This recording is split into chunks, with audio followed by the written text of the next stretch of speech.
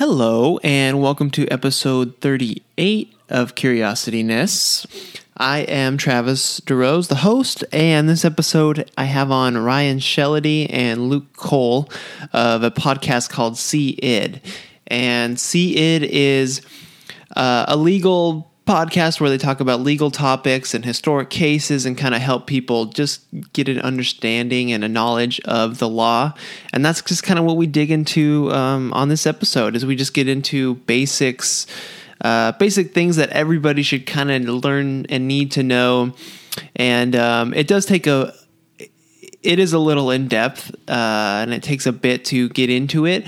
But I think once we get the ball rolling, it gets really, really good. And there's a lot of good info in here. So just stick around. Trust me, you're going to like this episode and you're going to learn a lot. So without further ado, here is Ryan and Luke. And we are going. What's up? We got Ryan and Luke. How you guys doing? Hey. Good. Thanks for having us on your show, man. Yeah, of course. So you guys you have your own show. What is it? Do. Okay, so what's the name of your show? How do you pronounce it correctly? It's See-Id. Okay. Yes, so ID. SEEID period. Okay, where did that name come from? So the word in Latin, ibid, IBID, means same. So if you read a law review article or a case, they'll refer to a source, right? Uh-huh. So you'll name one source, and then if you want to say the same source again, you'll say id. Yeah, Ibid. so Luke and I were on law review together. We're both law students at the University of Iowa. We're in our final semester, thank God. But last year in law review, what we would do, 2 nights a week, is spend about 6 hours reviewing articles, going through footnotes and making sure all the footnotes were exactly correct, that they supported the assertion that was being cited.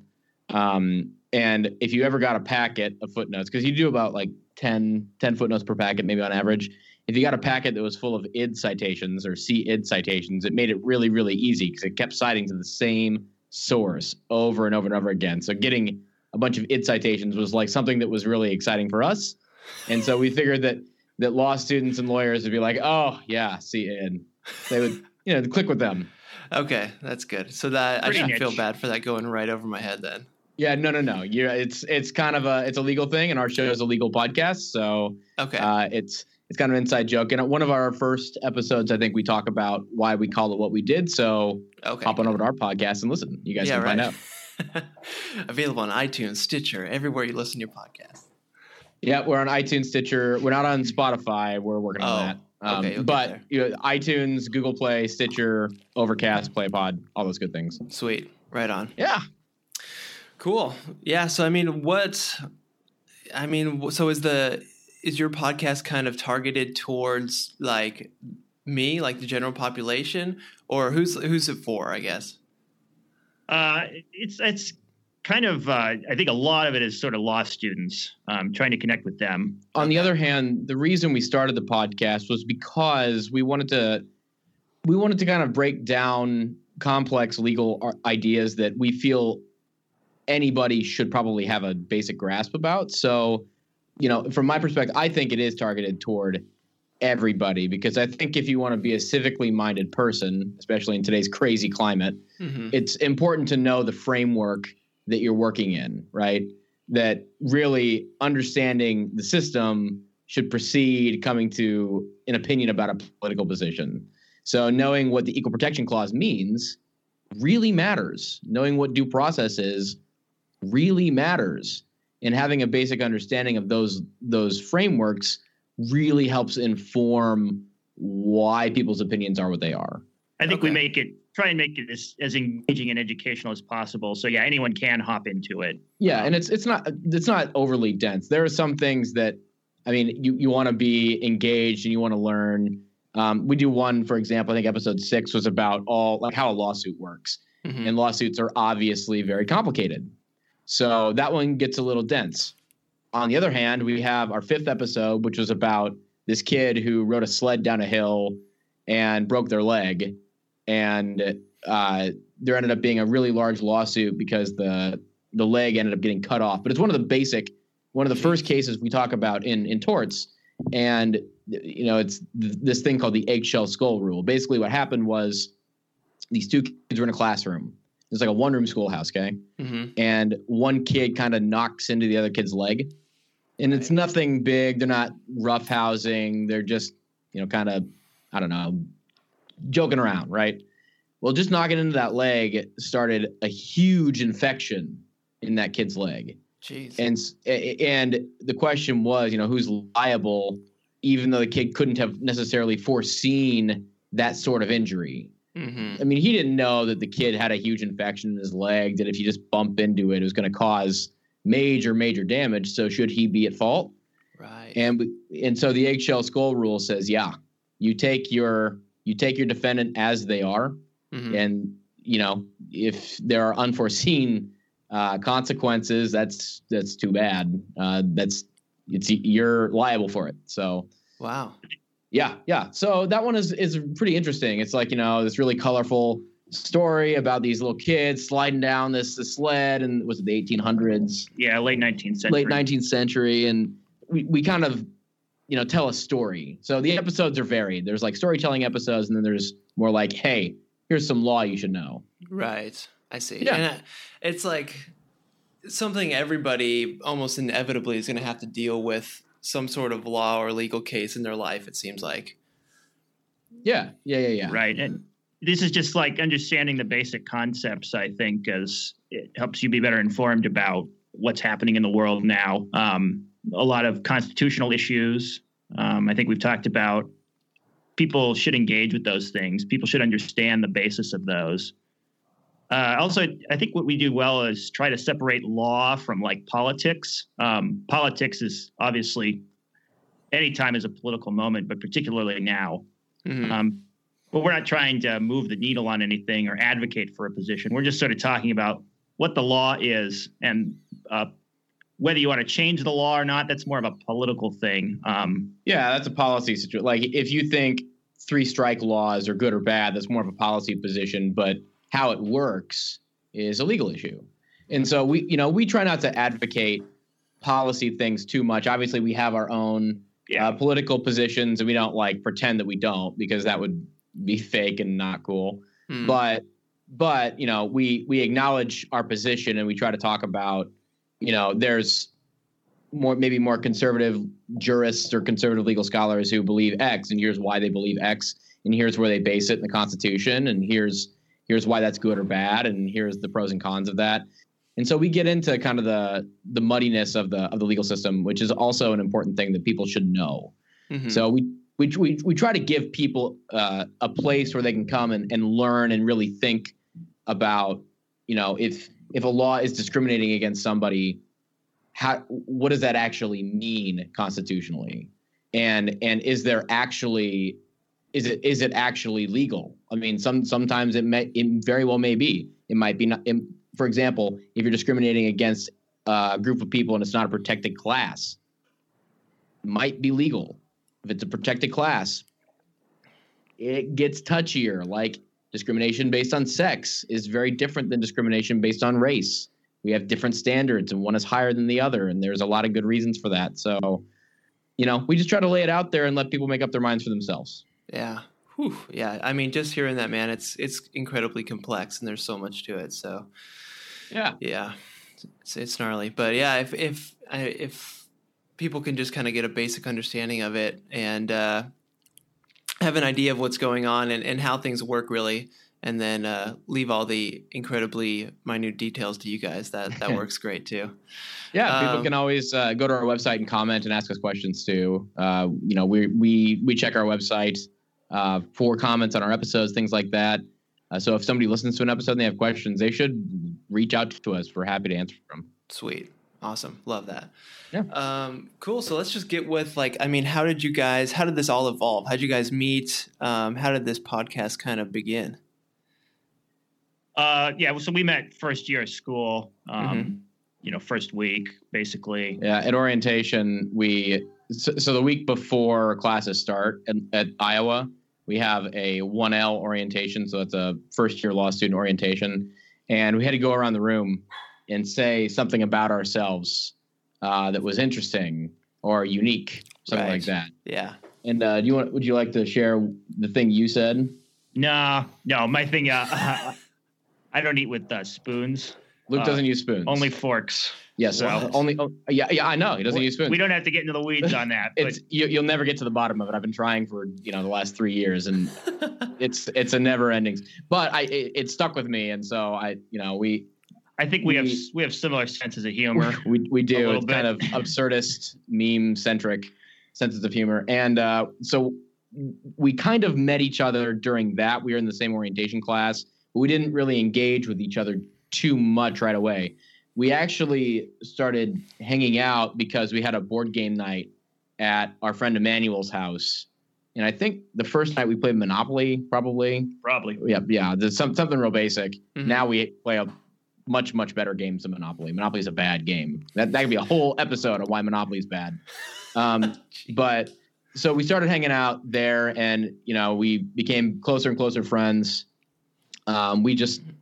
I thought the stuff he was doing was very odd and funny and quirky. And so, we just started getting along. We were neighbors in the library. We both had desks right next to each other in the library too. So that's kind of how we met. Yeah, Ryan's like, hey, let's do a podcast about legal stuff, legal education. Well, that was... And I'm like, yeah, this was last summer. And I'm like, all right, so buy some mics and we can just start talking. Yeah, I was like, so Luke, we should do a podcast. It's going to cost us each like a few $100 to get involved. He's like, yeah, all right, sure. Yeah, whatever. Right. So we got rolling pretty quick last semester, third year. Unfortunately, I wish we would have started earlier because it's been fun. And we've actually learned a lot. It's been really helpful for reviewing for the bar exam and things like that, which we'll have to take this coming summer in July, right? Mm-hmm. Yeah. So reviewing some topics that we haven't visited since our first year is really, really helpful for us. Right. Yeah. So I can imagine. it's been like scholarly for us and just a good, free time Something to killer, something to do. Yeah. It's awesome how like easy it is to get into podcasting, where we're in that world now where Yeah. you just buy some mics and you can throw it on the internet and anyone can listen to it. It's awesome. You don't have to like convince a radio show or a TV, producer to back you or anything. It's great. Yeah, I mean the startup costs, we got some nicer microphones, and you wouldn't even need the system we have. We have like a mixer and things like you can get just like a USB mic and go if you really wanted to. And the overhead costs, like if you want to like host it on a website or something. I don't know where you host yours through. Is it just on your website or we have a Squarespace.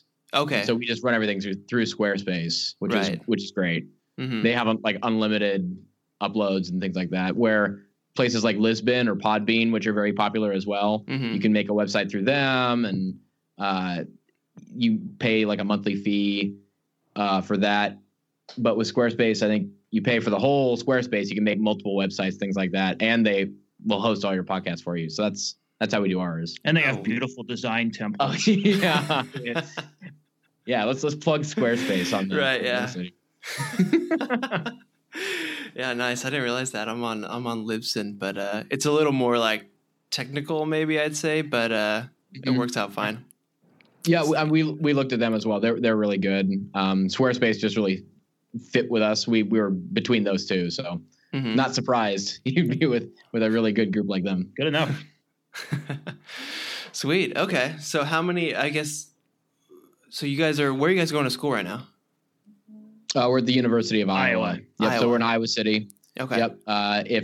If nobody really knows where that is in Iowa, if you go straight west from Chicago for about 3.5 hours, you'll hit us. Okay. Yeah. Just take I-80 just straight west. Okay. You will not miss us. So, and then why did you guys both kind of decide to jump into law school?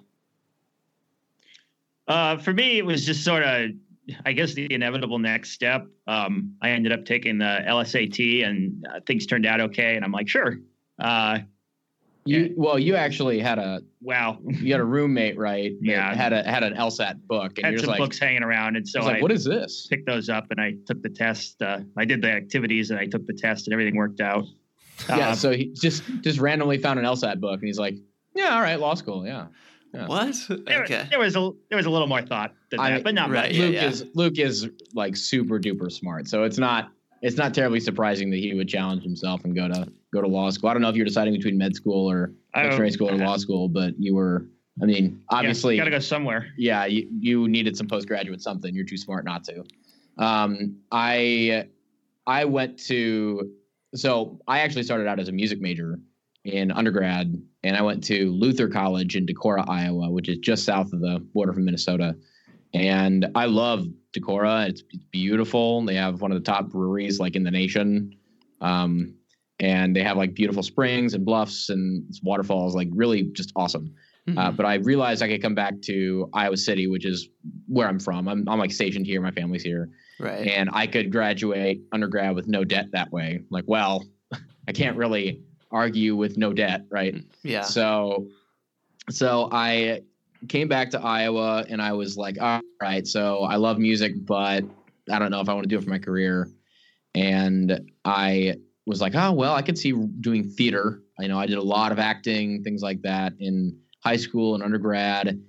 And so I joined the mock trial team because they needed characters for witnesses. Right. And I played, every single character in the case was like 20 characters or something. And I loved the whole process. And then they had me play a lawyer and I was really good at it. And I still wasn't like sold on law school, but I kind of like sat down and had a come to Jesus moment where I just was like, what am I going to do next? And I was looking at what classes I'd taken that I liked, what I was doing really well in. I'm like, oh, my speaking classes and writing classes are like where I'm really excelling. Mm-hmm. And this lawyer thing seems kind of fun. So maybe this is what I should do.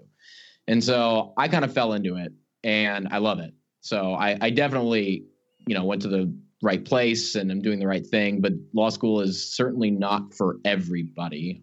Most people who do it, it's kind of a similar story. It's just, I needed something. So law school worked out. And that's really not a great reason to go to law school in hindsight. I was fortunate because I really like it, but I think a lot of people who have that's their reason for going to law school probably either don't like it or burn out pretty quickly because it's a lot of work in a short amount of time. It's a 3-year program. Med school is longer, and then you have residency, and a PhD program is usually longer because you got to get your master's first and then write a dissertation. So it's stressful, Yeah. And the thing that I think separates law school from other graduate programs too is I don't know how other schools do it, but at Iowa and at a lot of other top schools, you go to class for the semester and then your entire grade for a class comes down to one test at the end of the semester and it's all on a curve. Mm-hmm. And so even if everybody did A work, a certain number of people have to get A's, a certain number of people have to get B's, a certain number of people have to get C's, and a certain number of people have to get D's. And so everybody can do A work and then you might still get a D. Yeah. You have to do better than everybody else, and so it's just ranking everybody in a class against each other, and that's really stressful. You don't turn in any assignments, you don't get any class participation points really in class. You get a test, and it's all on a curve, and so your job prospects oftentimes, and that Iowa has really really good job placement, so that's great for us. But your 1L summer is huge. Because all they get are your first semester grades, basically, to decide whether they want to hire you. And your second summer, they just get your first year grades, and that's it. And that second summer might be the job you end up with after law school. So that's what it was for me. Is I was working in Des Moines, and they got my 1L grades, and they hired me, and I got an offer at the end of this past summer. And so if you don't do well your first year, you're probably still going to get a job, especially if you go to school like Iowa. Mm-hmm. But it's it's stressful. You don't know. It's kind of up in the air. It's a very competitive field too. Yeah. And maybe you disagree. It's a lot of pressure on the first year, especially. Mm-hmm. It's definitely the hardest. Mm-hmm. It's also the most fun and transformative, I think. Yeah, I mean, you only have to do it once. It's the good thing. Yeah, it is. It's it's a lot of pressure, but it totally reshapes your mind. It's not at all like undergraduate. Every person around you is really, really smart and really prepared. Nobody's sitting in the back of the class like goofing off. And if they are, they change quickly because they will not succeed. So it's amazing being surrounded by how like everybody who's just brilliant, people with PhDs. We have a neurosurgeon in our class. We have somebody who worked for like the Department of Defense, I think. Somebody has a master's in violin performance. There are other people with masters in urban planning. I mean, these are brilliant people that I'm surrounded. I did community theater, so good for me. Right. So it's really rewarding. It's a lot of work. It's stressful, but it's all worth it. Mm-hmm. Yeah. Damn. Sounds tough, but yeah, rewarding, like you said. And then, so how does the bar exam work? This is a good question. So there's it's part multiple choice and then part essay. Mm-hmm. So you pick a state where you want to take the exam. Right. About half the states now have a uniform exam. So, like if you take the test in Iowa, you can transfer that state to New York and District of Columbia. Okay. And there's other states that are still holding out. So, like if you take the Florida bar, you can't transfer that score to other states. So, it really just depends on where you want to practice. I see. Yeah. So the bar exam, I can't remember how many multiple choice questions it is. I think it's 250, and those are about so your first year courses. That's the multiple choice. All the stuff you did first year. So first year, our schedule first semester was property, torts, and contracts, and then like a legal writing class. And then second semester, it was criminal law, civil procedure, which is just civil litigation stuff. And what was the other Constitutional. one? Constitutional law 1. So that's all on the multiple choice, 250 questions of that. Yeah. And the questions, I haven't done any practice bar questions yet, but in final exams, multiple choice questions like, a paragraph and then long questions. What's most likely the answer, or it's at least 2 of the above, or just. It's 4 choices, and you have to pick the correct answer and then the correct reason why. Yeah. Oh, okay. So it's usually yes because A, yes because B, no because Y, and no because X, and you have to pick out the what and the why. Yeah. So you have like a 50-50 chance on the yes, no, and then you have to also understand why it's yes or why it's no. So it's also a multi-day exam. It's 2 days for me. The next day is essays. So with the essays, at least some of the essays, what they do is they give you like a packet, and the packet is your library. And so you're given an assignment. It might be something like, a partner has assigned you this question you need to research, write a memo explaining how a judge is likely to rule on this issue. And so in the packet, you'll have some case law, you'll have some statutes, you'll have some other things. You'll have to, do the research quickly, get a basic understanding, and then write a memo for your partner explaining, how the judge is likely to rule based on this closed universe of information you've been given. I see. So that's one of them. Yeah. A lot of the bar exam is just kind of rote memorization, being able to cram a lot of information and recall it quickly. So just memorizing rules, and it takes about 2 months of study after you graduate, which we're both going to do. And that's for somebody who's been through law school. It takes 2 months. So, it's a lot of work. If you've not been through law school, it certainly would take a lot longer than 2 months, I'm sure. I think so. Not just because you have to learn all the material, but like the way you think is just very different. The way you learn to write is very different. Yes. Not looking forward to it, but on the other hand, in Iowa, at least first-time test takers, I think it's 85% or something pass the first time. Yeah, it's pretty high. So if you prepare well, you're gonna do all right. So they also have 3 big companies that give you bar prep stuff. You have Barbary, Themis, and Kaplan, and they're all good for different reasons.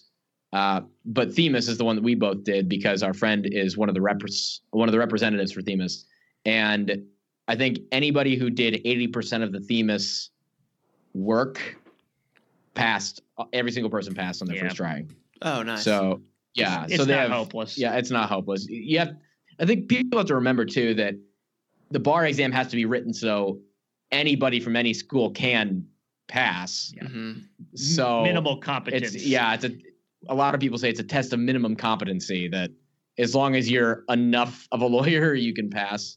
Right. You don't have to be the best lawyer. You don't even have to be an average lawyer. You just have to be, the bare minimum a lawyer requires to pass the exam. I see. And because that it's really just passing that allows you to, get the license to operate, correct? You pass the exam, and then they have like character and fitness. So they make sure that you haven't done any crime of moral turpitude. You haven't stolen anything. Or I don't know if I have the book here somewhere, but we have this thing called the Guide for Professional Responsibility. A lot of professions have some sort of ethical code. So, they're going to go back through and make sure that we're not lawyers yet, so we can technically violate it, but you're not supposed to. Like if you lie on anything for any reason, the bar could sanction you or prevent you from becoming a lawyer. Just don't do crimes. Yeah. Don't do stupid stuff. Right. It's a pretty good rule to live by, and whether you're a lawyer or not, right? I think so. Yeah. Good to know. Okay. Yeah. Interesting. We have all heard these kind of, terms and heard about the stuff, but never knew the details. So thanks for sharing that. Yeah. Yeah. So, so what's kind of like for just kind of the normal person like me or anyone listening, like what's kind of the basis and like things that they should kind of know related to law or something that kind of pertains to everybody? I don't know. Do you know, like, I'm just trying to get at, like, what are the basics? What's the one thing we could tell somebody like you need to learn for any reason? I think the most important thing would be to study your rights as far as criminal procedure. I'd agree with that. Your rights when you're pulled over, or if you should ever be accused of a crime. Hopefully not. Yeah, so you want to look at like 4th, 5th, and 6th Amendment stuff. Probably your right to privacy. Your right to refuse a search if you're being searched, your right to have an attorney, and your right to be silent if you're ever being questioned. I think knowing those things is something that everyone should know, because sooner or later, everyone will probably be pulled over at least. And you should know your civil rights in that. Obviously, the police are also a hot button topic. But for what it's worth, a police officer doesn't have to ask you whether you consent to a search. They can say, I need to search your car. And if you let them, that's consent. Right. And so they can use language that's a little bit more forceful to obtain consent. And once you have consented, then the search is valid. There are some gray areas, of course, but just because they don't ask doesn't mean that you haven't necessarily consented. So it's really important to know, like, say, I do not consent. Say that explicitly. If you don't consent to the search, you certainly can consent. It's well within your rights to do that if you want to. Right. But like knowing, you have a right to know why they pulled you over. Yeah. You can't be held there without, I don't know if it's reasonable suspicion or probable cause or whatever, but these are things we have to go back and look at again, because it's been well over a year since we've taken Crim Pro, and neither of us are practicing criminal law. But there's a lot of good resources, like the ACLU produces. Yes, the ACLU is fantastic. The American Bar Association has lots of stuff for lawyers and just basic overviews. So I think finding actually accurate information about that is something everyone should do. We're actually planning on doing an episode on this soon, but that area of the law is just really wishy-washy. It's a really unsatisfying area of the law. It's pretty complicated. I'm sure a lot of people who watch this or listen to this will know that we have a warrant requirement. Police are supposed to get a warrant.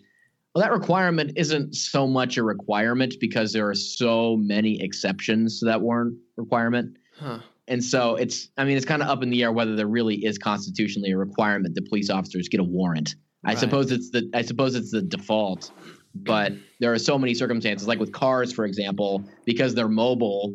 If there's evidence in them, the police can still search the car because there's a chance that it might get away. They might lose evidence. And so that's an exception to the warrant requirement. Okay. So if it's a car, may not need a warrant. So there's just a lot of weird things like that we need to do a little bit more research on and be more prepared on before we can do the episode. So we're working on that right now. Okay. Because it's a really, really important area. Yeah.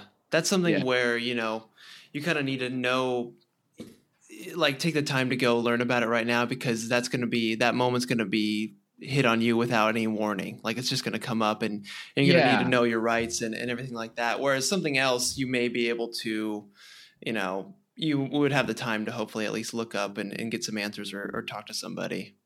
Well, That's exactly right. And if God forbid something did happen, obviously contact an attorney. That's the most important thing you should do. Yeah. There are lots of attorneys that can give you just a consultation. They'll do a free consultation before you have to hire them. Sometimes you can just go talk to them about a conversation. This is what happened.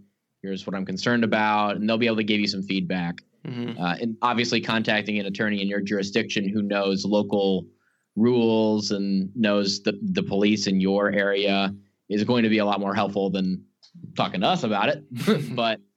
but yeah, I mean, got to look into it. Yeah, everyone needs to. There are backstops too, right? So if it was a bad search, if it was an invalid search, then there are evidentiary rules that will throw the evidence out, even if they find something.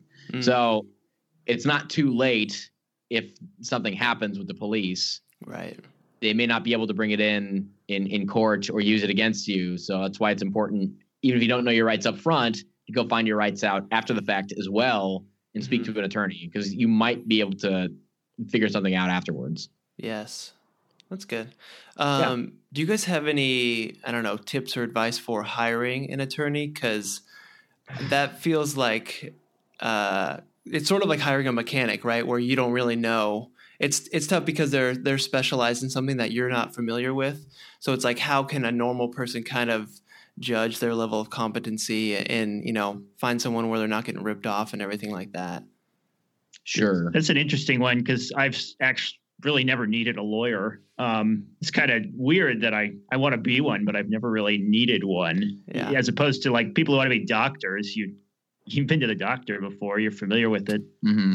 I would say if you have friends who have ever needed those services, I think that's probably the single best way. Yeah, if you can get a referral from somebody that you trust. Yep. So if like your parent has used an attorney and they've had good experience with an attorney, that's going to go a long way because it's a personal account. If somebody had a bad experience with an attorney, they will tell you because lawyers are not well liked to begin with, right? Mm-hmm. So yeah, I mean, the first thing you should do is maybe ask around to people who you trust. Right. To see if either they know anybody who they trust or have worked with anybody.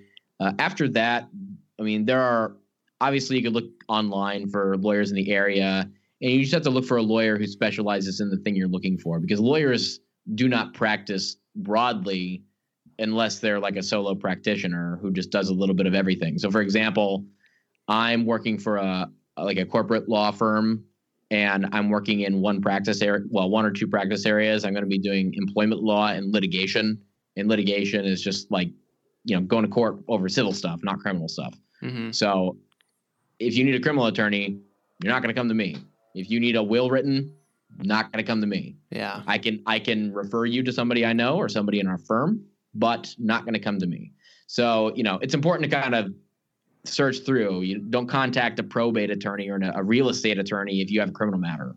Find a criminal defense attorney, Yeah, specialists. And I think most lawyers are the utmost professional. I think they're all pretty all right. Yeah, I mean, there's bad apples, of course. Yes. We see them in the news all the time. Yeah, that's the thing. So I think you can trust most attorneys, but definitely, yeah, your friends will know best.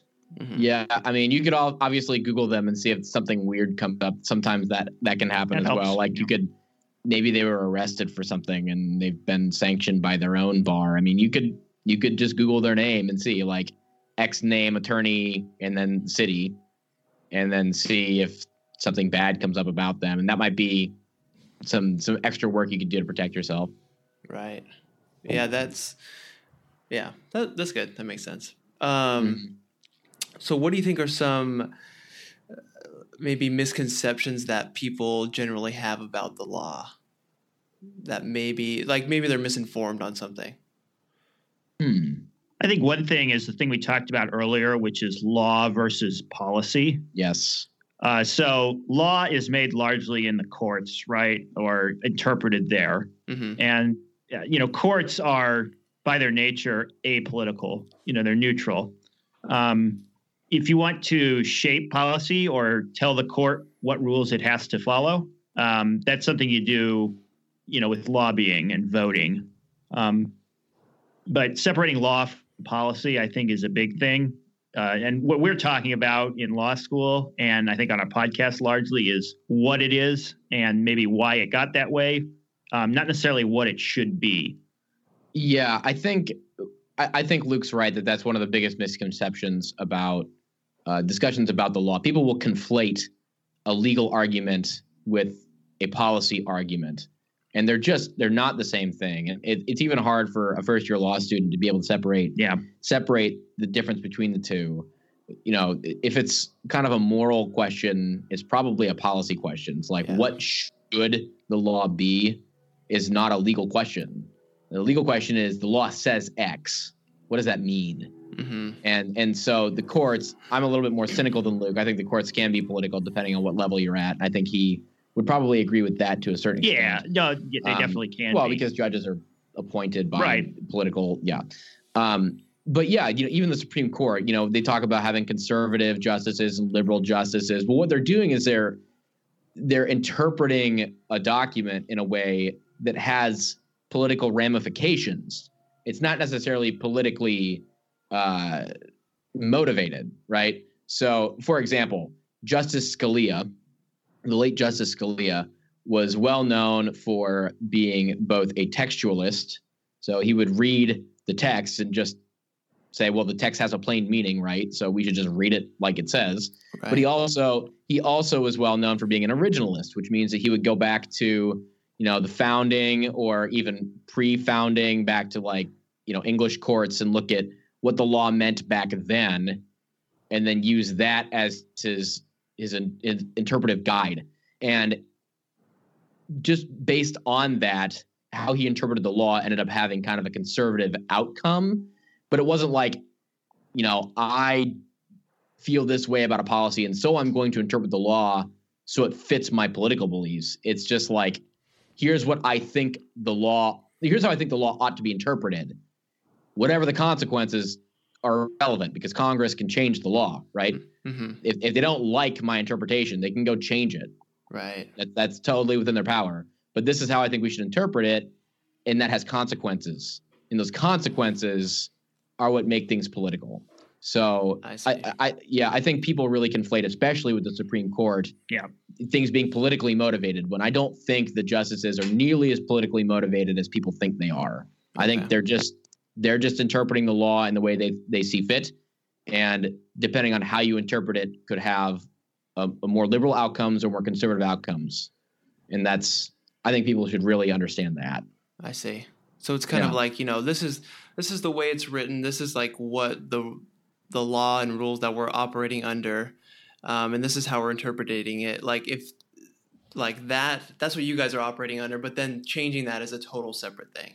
Yeah, that's all policy. What should the law be? And it's not that lawyers can't shape policy. They certainly can. Yeah. I mean, lawyers can, you know, work in politics. They can influence politics. And there's a whole field of law, critical studies, which says that the law is, you know, fundamentally flawed, which, you know, you can empathize with, because our legal system was written, you know, based largely in medieval England, right? I mean, that's where it started. It's common law. It goes back from courts and writs from the 1500s. So, you know, there's very legitimate criticisms about what the law is and how it can be shaped and altered so that basically it's more fair, it's more just. And some justifications for laws go away when society changes, right? Definitely. So if, for example, well, this isn't a great example, copyright has changed a lot over the last century.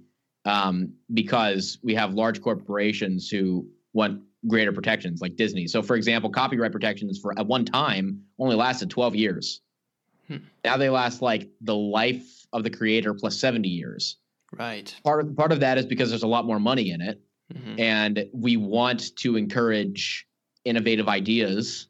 And if you only get 12 years protection, maybe people won't be as incentivized to create new big things because they won't get as much money from them. And so we lengthen them so Disney can own, you know, Marvel and make a new Marvel movie and have a lot of money generated from that and be able to reap the benefits of their really expensive creation. We've chosen that as a policy. Yeah. And that's fine. And so we've shaped the law in a way that guides that policy. We say copyright protections need to be longer. But, the copyright protections just are what they are. They say, life of the author plus 70 years or whatever it is. And that's just the law. The outcome is what we want it to be. And so we can change it. So the justifications for having shorter copyright protections have gone away and society has changed. And so we have changed the law in accordance with it. Right. So we have laws that are probably dated that don't make any sense anymore. Absolutely. And so, our legislators should work to adapt the law to modern society. So that's I think that's probably where the crossover between law and politics is obviously there's a lot of interplay. It's like Congress needs to change laws to reflect our core values and our policy positions. But again, the law is what it is. Mm-hmm. So yeah, when you're doing it, when you're a judge or you're a lawyer, you're just arguing for what the law is and your interpretation of it as it stands. Whether it should be changed is a political issue. Right. Yeah. So do you guys have any, this is something that everyone's going to have to inevitably deal with, whether it's like a lease contract or anything like that. Do you have any like help or tips or recommendations for people when they're kind of with contracts and reading through those and any, I don't know, just any tips with that stuff? Yeah, it's so hard. Obviously, we can't get specific with anyone's situation. But yeah, because we can't give legal advice. But also we don't have the copy of the thing in front of us. I think This is another one where it's good to reach out to a lot of those free resources. There's a lot of tenants' rights projects in most places. There are, if you can afford an attorney, obviously it might be good to get an attorney, even for an apartment lease. It's probably worth, I think one thing that is maybe advisable is look at your landlord-tenant ordinances where you live. Yeah, both your state law and then whatever rules there are in your city. Yeah, so for example, I think Coralville has a max on late fees for rent. I think it can only be like $20 a day. Oh. And so if you have a landlord who's charging you $40 a day, they probably can't do that. And so if you looked at your ordinances, you would know whether one, it can be overridden by a contract. That's certainly possible. But also what is reasonable in your area. If your landlord is saying, well, I'm going to do X, but the law says they can only do up to Y, just say, well, I would like to change this provision in my contract to make it consistent with this ordinance. Yeah. And if you have it, then what's the landlord going to do? There's just a wealth of that. The internet is great for this, I think, as long as you're looking at accurate primary sources. So if you're actually going to, your state, your government website, don't trust any charlatan, obviously. Yeah. So you gotta be kind of discerning about that. But I think taking advantage of those free resources is definitely something you should do with just everyday things like leases and car insurance, maybe the little things you deal with every. We had our episode 10 was about gym memberships. Well, it wasn't about gym memberships. It was about New Year's resolutions, but gym memberships is obviously one of the big ones, right? Right. And there was one in Michigan, and the gym, I think, was trying to collect $5,000 or something in membership fees or something. It was pretty unconscionable, cancellation fees. Yeah, they had really high cancellation fees, and they were trying to collect on the full contract, even though people backed out. And so we were kind of talking about maybe read through the gym membership policy to see if it's worth signing up, maybe just pay the daily fee. And, maybe compare to other gyms in the area what they're offering to see if they're being reasonable. Reading through your contracts very carefully is important, even if it seems like it's something innocuous, like a gym membership. Why wouldn't I trust this gym? They have a bunch of customers. Lots of people come here. They do classes, whatever. They seem reputable. Seems fine. They might have just changed their contracts last week. Who knows? Yeah. Everybody else might be under a different contract. It's good to just make sure you sit down, read through it. If you need help, obviously you can contact somebody. You can ask them to explain it to you. I'm sure that they'd be happy to try and do that. Mm-hmm. But with landlord tenant stuff or gym memberships, check your government websites for just local rules and those things. Sometimes they have just basic, frequently asked questions pages.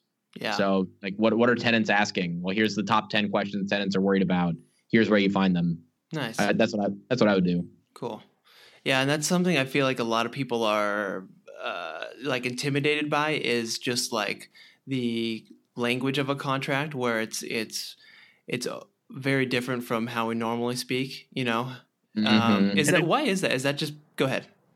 Well, a lot of the times it's intentional, and it's not intended to confuse you necessarily. It's intended to be written very carefully because over time, over 100 years of contract law, we've discovered certain language works in a certain way and will be interpreted in a certain way. Yeah, and also, it could also be it could be bad lawyering. It very much can be just bad writing. And what sometimes happens, so we have legal databases that give us a lot of research tools.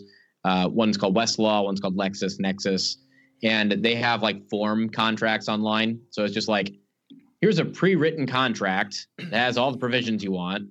And just fill in the company's name and their address and the dates, and make little edits here and there as you like.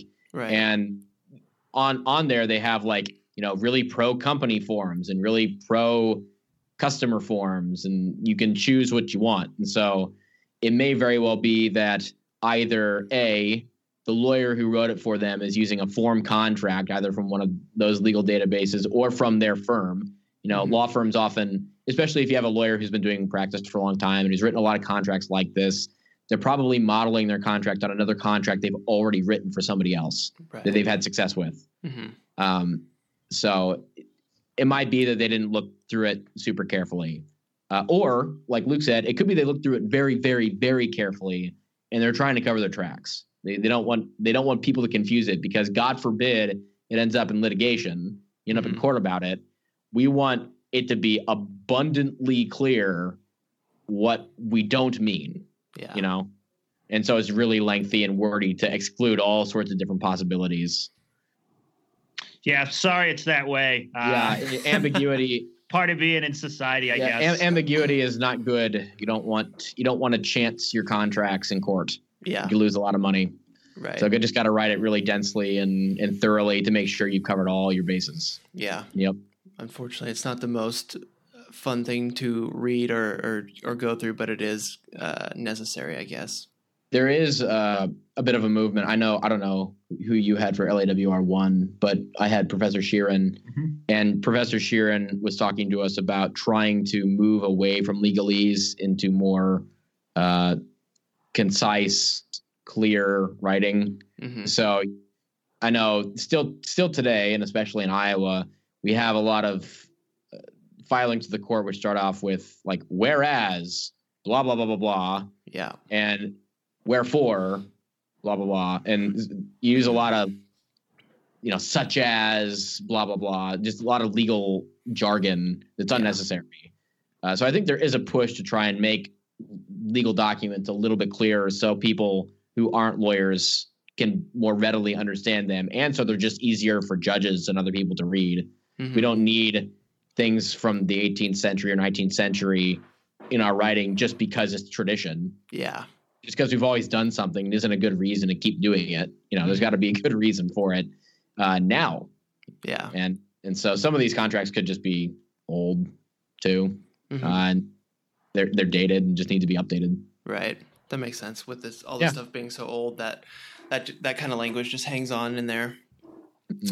So do you guys have any like particular cases or stories or anything from that you've learned in school or just something that comes to mind that are kind of interesting or fun, like the kid getting hit in the leg or anything like that?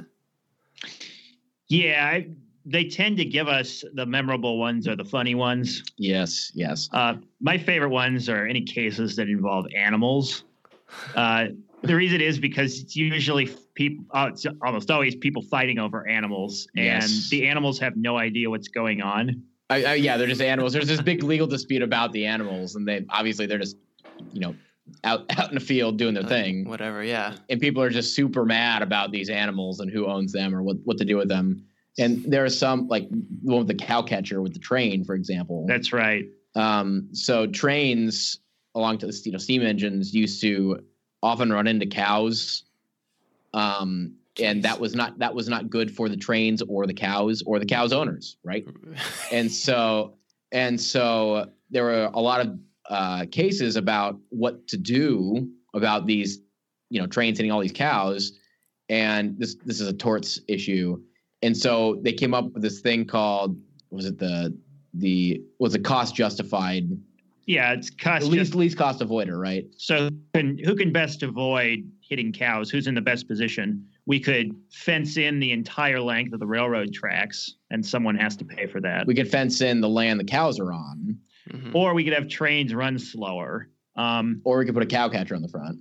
And what's the cheapest of those? It's having trains, operate a little more safely, which means... So they put, the images of trains that have like the pointed thing on the front of them, with the little grates. Well, so the trains are operating more safely, but God forbid they do hit a cow. What that was supposed to do was hit the cow and then push it off to the side. Jeez. And not keep it on the track.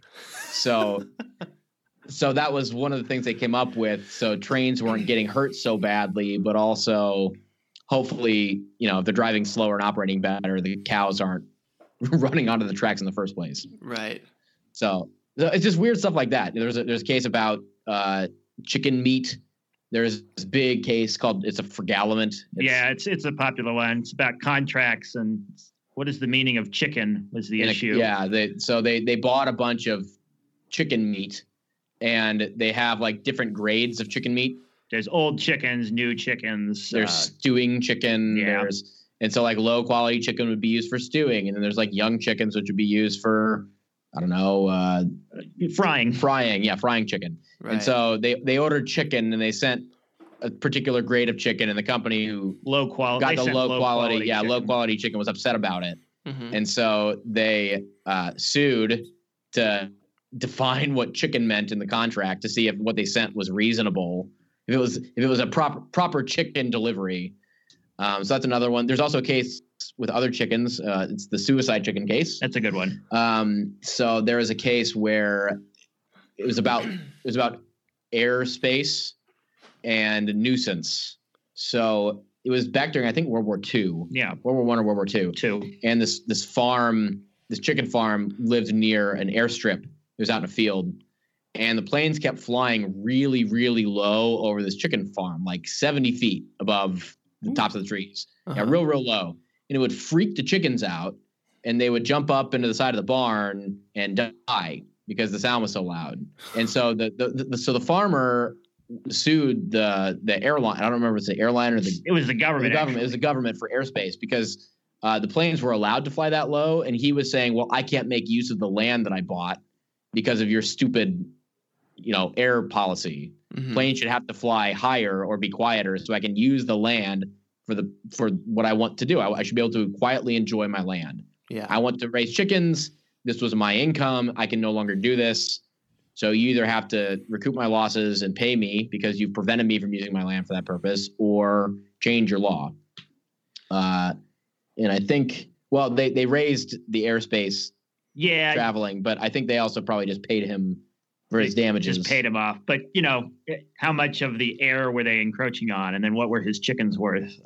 So those are funny things to deal with. There's also a really famous case with a fox. There's two big cases. The very first case, this is what our very first episode was about. It's called Pearson v. Post. And it was about, the first one is about two guys who were hunting a fox, and one guy was pursuing the fox, and another guy came along and basically took the fox from him. He made the kill, took the fox, and the guy who was pursuing was like, hey, that was my fox. The other guy's like, no, I killed the fox. It's my fox. And so they go all the way up to the Supreme Court of New York, which at the time was the highest court in New York, about who gets this $25 pelt, basically.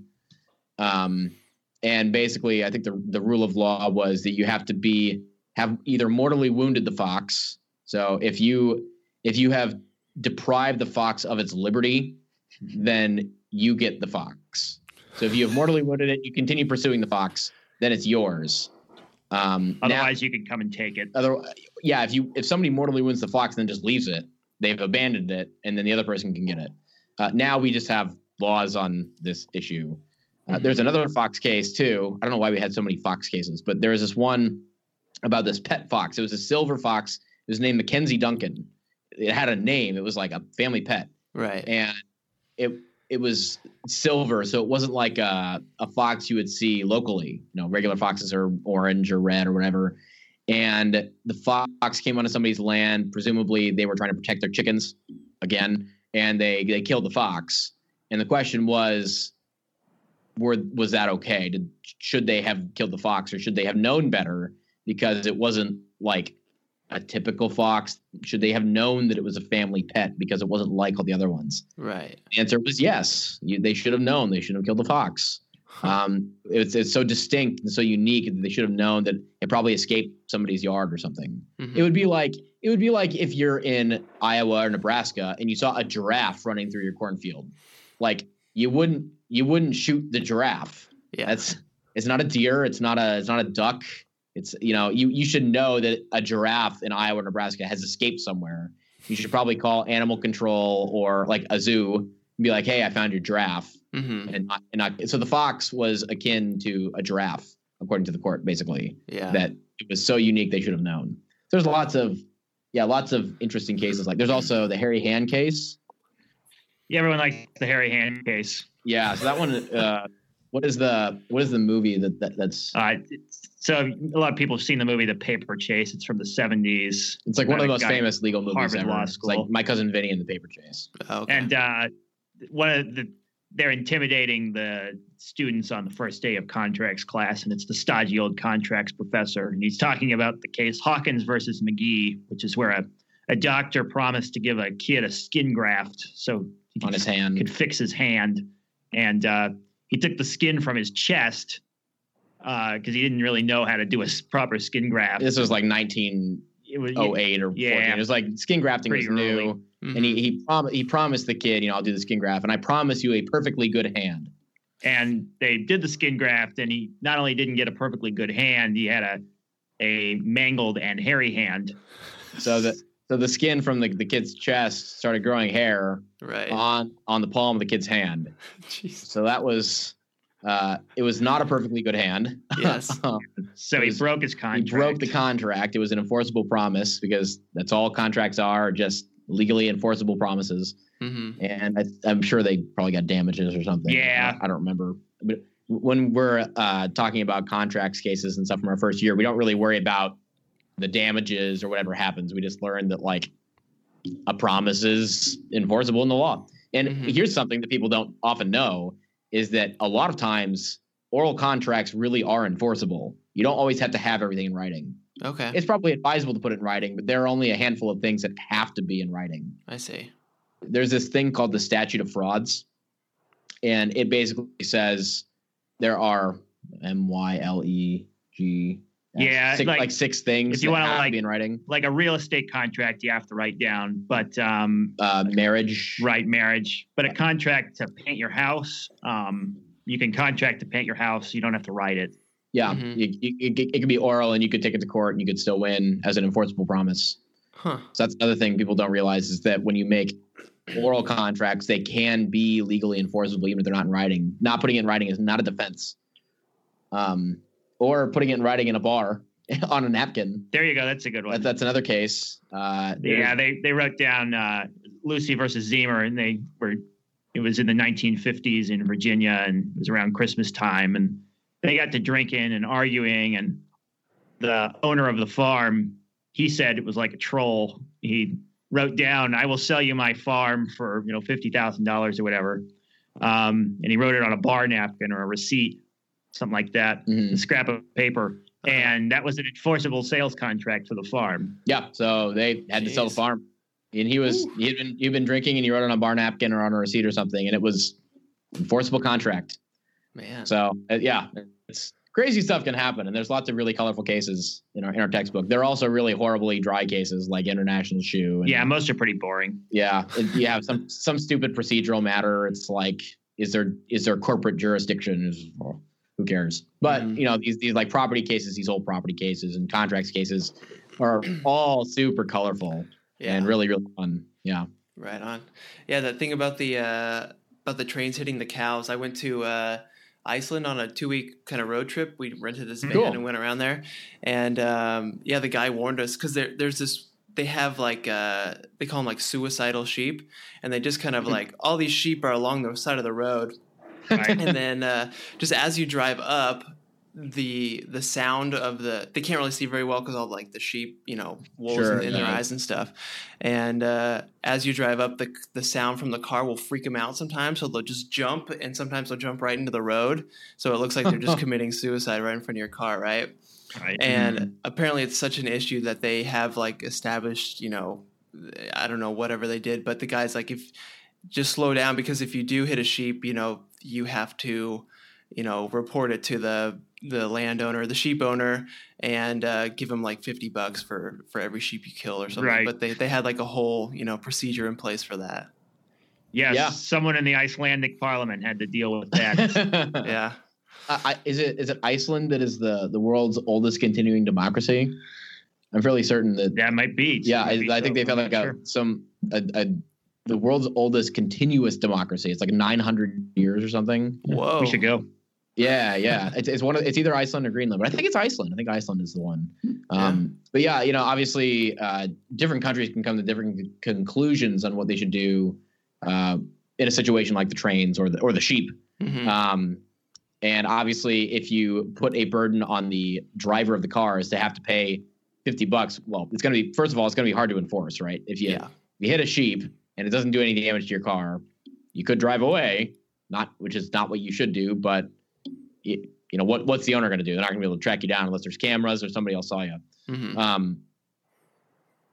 Or you could place the burden and, a good citizen will have to pay the $50 and they don't want to do that. So they'll just drive a lot slower because it's not worth having to stop what they're doing in the middle of the day, find the owner, say I hit a sheep, find a check, find cash, or use Venmo or the Cash App or whatever, right? And give $50. It's just not worth their time, and so drivers will go slow. Mm-hmm. That's one. See, that's another way that law can shape policy, right? Is that torts in particular? What we do with the tort law, which is like the trains, it's like assaults, batteries, negligence. That's all tort law. Mm-hmm. If you place a burden on one party, it's going to affect that party. And that burden can be money or it can be risk. If you place risk on a party, they're more likely to try and mitigate the risk. So, right. If a manufacturer, like there's a bunch of cases with Coca-Cola bottles that explode. Mm-hmm. If it's the manufacturer's fault, if any of that happens and it injures a person, the manufacturer is going to take, precaution to ensure that doesn't happen. Mm-hmm. If they have to pay out every single time. And that sort of stuff comes from tort law. And so that shapes policy. We can use tort law to shape what we want people to do. So that's kind of cool too. Yeah. Yeah. So in the case of like, the fox one where they killed the fox that was the kind of like the family pet, was mm-hmm. that, so like, how is that solution? How does that come about? Because that seems like such a special case that would a policy be written or something about that? Or is that just kind of a one-time thing in a court? Well, so that's the difference between common law and civil law, right? Right. So we have a system, it's called the common law system, right? So it's descended from Old England, and the legislature or the parliament or whatever can make rules. So they could, in theory, make rules about how to handle shooting someone's pet fox. Mm-hmm. But they're probably not going to do that. Yeah, they don't have time. They're not going to think to cover every base. So instead, what we have is a system where you can take your case to court, and a judge, assuming it's a legal issue they can decide on, they'll just come up with a decision. And then that will control every similar pet fox case in that state, right? I see. And it will influence pet fox cases in other states. Yeah. Now, if there's a different set of facts, like if it was a regular looking fox, then we can say, well, this case is different from that old one, and try and distinguish it we'll make new rules. A legitimate reason. But back in the day, we had courts of law and courts of equity. And so this is before, like I guess that was in the United States for a while, right? Yeah. Yeah. So a court of law would, if you had a legal remedy, so if you had money damages, if that was available to you through the law, mm-hmm. You could pursue that. But if you didn't have a legal remedy, you would go to the court of equity, and they would come up with like what's fair, basically. They try to come up with a fair resolution. There's not necessarily law guiding them, but they find some way to make the parties feel at ease, either either return them to their previous position or take what the other one gained by virtue of their wrong, things like that. But yeah, our system does allow you to, if there's not a rule that exists, you can take it to a judge, and the judge can just sort of make one up. Yeah, they can. The judges have that power. Easy enough. Other countries have civil law codes. So, we come from the common law. We have that flexibility to just say, well, this Fox thing has never happened before, so we'll come up with a rule. But I think France has civil law, and they write a code trying to cover everything. So it's really long and really dense. And I don't remember, I think what they do instead of, if something random comes up like that, they still decide it with like a judge. But I think then they write a statute in light of that. Yeah, the difference is that one big difference is that a case that happens in a civil law system, so this is like the continent of Europe as opposed to Great Britain. In those kind of systems, one case decided in a particular way on one occasion doesn't influence future cases. So they can come out in a different way. As opposed to our Pet Fox case, where that's a pretty famous rule that's probably going to be the rule in any situation where a similar thing would come up. Yeah. So I guess the way to kind of think about it is, in common law, you set a precedent when you decide a case, and that precedent exists forever. Yeah. Until Congress comes in and writes a law because they're like, we don't like this precedent or something. Then they can change it if they want to. But judges create precedent, and then that becomes the common law rule. That, there might not be a statute on it, but we have this case that set this rule, so we're going to rely on it. In civil law, no precedent. Yeah. It's just whatever happens to be in the judge's mind that day, I guess, if there's not a statute on it. Yeah. So we like our common law system. There are pros and cons, obviously. Again, you can have like really old rules that have been the rules for like 200 years, and it's precedent. It's not really helpful today, but we still have this rule. And so then we have to go back and think about whether it's the right rule to follow today, and then worry about judges, creating totally new laws arbitrarily, which is not so good. We don't want ideally we want judges interpreting laws, right, and finding resolutions. We don't really want them legislating from the bench either, right? Yeah. We don't want them making policy because they feel like it. We want them to follow precedent as best they can, and then legislature can be like, oh, hey, did you see this case? Let's go do something about that. If judges are legislating, then we don't have separation of powers, right? We have our three branches. We want to keep them separate from each other. Yep. Yeah. Wow. Damn. This is incredibly complex, but it's it's why we go to law school, and it's boring, but it's not too boring. Yeah. Yeah. Right. it can be fun. It's not for everybody, but it's our cup of tea. Yeah, there's the glimpses of sunshine in there, huh? Yeah. Well, for every terrible outcome you get in a case, you also get some really good outcomes too, right? Yeah. There are cases that there are cases where somebody gets totally screwed over, and then there are cases where you stick it to the big guy, and the little guy comes out on top. So for every cynical thing we can come up with, and every concern we can point out, there's a lot of justice in what we're doing, and being able to see kind of how beautiful our system is, and see the great outcomes and the really thoughtful opinions from people who spent their lives studying the law and thinking about these problems, writing a long opinion from the Supreme Court. It's amazing to see the type of work that people are doing. Ruth Bader Ginsburg, I guess you could say Roberts in the Obamacare case, and it's just so fascinating to see how brilliant these people are. So we have a lot of appreciation for it, having gone through it. Cool. Awesome. Yeah. Man, well, yeah, I appreciate you guys, taking the time and kind of sharing that stuff. It's super fascinating, interesting. I love it.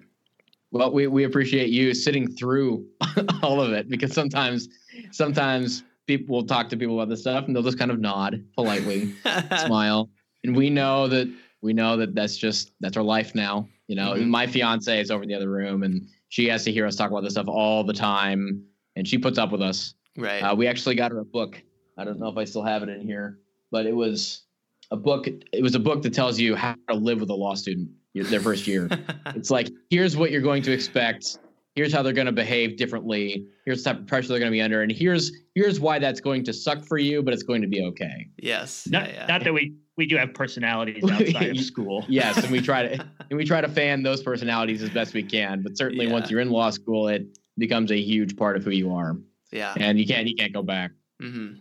Well, it seems like, there's kind of a big stigma to it where people won't even try to like learn about it even, or like, they're just like, that's over my head. I don't even care about it, but it's really, if you can just sit for a little bit and have a little bit of patience, it's very doable.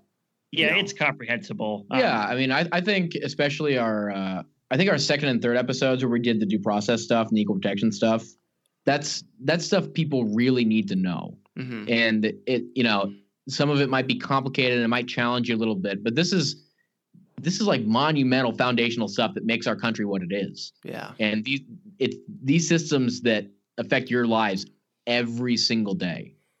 And, I think we have a duty as Americans and as civically engaged citizens to know some of these foundational, especially constitutional principles. And so I think it's worth people's time to sit down and listen and learn. I think it's worth people's time to get involved and ask questions and try and learn about the society we live in, because there are a lot of problems. And when you learn things about the law, you can learn about why some solutions are good or bad. It's those foundational things, those legal ideas that give you a leg to stand on when you take a position on something. Yeah. So we hope that, anybody who watches this video will check out our podcast. Obviously, comment and send suggestions. If you have questions and you want us to do some research on something, email us. We'd love to do that. If somebody has an area of the law, they're like, what is this? Why does this work the way that it does? The government shutdown. Why? Who is that affecting? Why does that matter? What needs to happen for that to change? Email us, notsuspiciousmedia@gmail.com. Go to our website, www.notsuspiciousmedia.com. And we'd love to engage with whoever and try and uncover these answers, not only for them, but for ourselves too, because we want to know. If you have a legal problem, though, go to a lawyer. We're not lawyers. We're not going to give you legal advice, but we'll give you broad overviews of things and like give you just hopefully as objective as we can be understanding of, the system and the general rule, qualified with this is not legal advice. If you have questions about your specific situation, talk to an attorney. This is the very first thing in every episode. Mm-hmm. The following podcast is not legal advice. If you or someone you know is seeking legal advice, contact a local attorney. Gotta say it. Yep. Yep. Cool. Right on. Well, thanks, guys. Yeah, I'll throw links to all that stuff, your website and your email and everything. Do you guys have any social accounts or anything like that? Yeah, we have a Facebook account. You can follow us at CEID Podcast, SEEID Podcast, on Facebook, on Twitter, and on Instagram. I'm pretty sure it's all at CEID Podcast. And then we also have Not Suspicious Media, which is our umbrella for all the other things. We have a few other projects we're working on. So our friend Mike Sylvester writes a movie review blog called The Real Movie Reviewer. Mm-hmm. He's putting stuff out every week. He just did one on the Golden Globes and one on, I think, the Oscars the nomination just came out. Yeah. And on the movie Vice. We have another movie review podcast called The Off Screen Review. They've got about 4 episodes. Elijah and Rachel are pretty busy right now. They're both theater students at the University of Iowa, and they're in shows right now. So they're kind of trying to balance their academic life with their podcast life. Mm-hmm. They're going to be getting back to it. And then my fiance, Victoria, also has a podcast called The Hot Seat. Or no, it's called Turn Up the Heat. It was going to be called The Hot Seat. It's called Turn Up the Heat. And well, the tag is that you get put in the hot seat. So the premise is that she invites a guest on and they don't know what they're going to be asked. And they're asked, questions on the spot about a political topic or something, and they give their opinion. Oh, okay. And we don't criticize. She gives some pushback just to kind of probe why people think how they do and why they feel the way they do. Mm-hmm. But everybody comes on voluntarily. We're not like chaining people to a chair, Right. Yeah. So all that's up on our website, notsuspiciousmedia.com. So you can check all that out there. You can listen to all the podcasts and read the reviews the blogs on our website, as well as on iTunes, Stitcher, Google Play, Overcast, Play Pod, whatever. Right. So reach out to us at all of our social media accounts and we can email you some of those links so you can share them as well. Sweet. Yeah. Perfect. Yeah. Thank you guys. And thank you so much, Travis, for having us on. We really enjoy your podcast. And we hope that you continue doing great things. We'll keep in touch with you, and maybe we can check back in sometime in the future. Yeah, let's do it. That'd be great. Thanks, guys. All right. Great. Thanks so much. Yeah, have a good one, all right? All right. You too. Bye-bye. Bye. Hey, guys. Travis is here again. So the podcast is over. It's done, so you can just leave right now, so don't worry about it. But I just had a couple things I wanted to mention and say to you guys. So first of all, thanks for listening to the episode or watching the episode. Super appreciate that. If you want to connect with me or in the podcast, we have a website. It's called CuriosityNess.com. CuriosityNess is CuriosityNess. Kind of weird. But that's what it is. CuriosityNess.com. You can go there. We have an Instagram. Instagram.com/CuriosityNess podcast. So not just CuriosityNess for the username. I'm on Instagram as Trav DeRose, TravDerose, if you want to find just me. We're on Facebook, Facebook.com/CuriosityNess. We're on YouTube. I think just go to YouTube and search CuriosityNess and we'll pop up. I don't think we have a URL for that one. Sorry. Oh, and I have an email address, travis@curiosityness.com.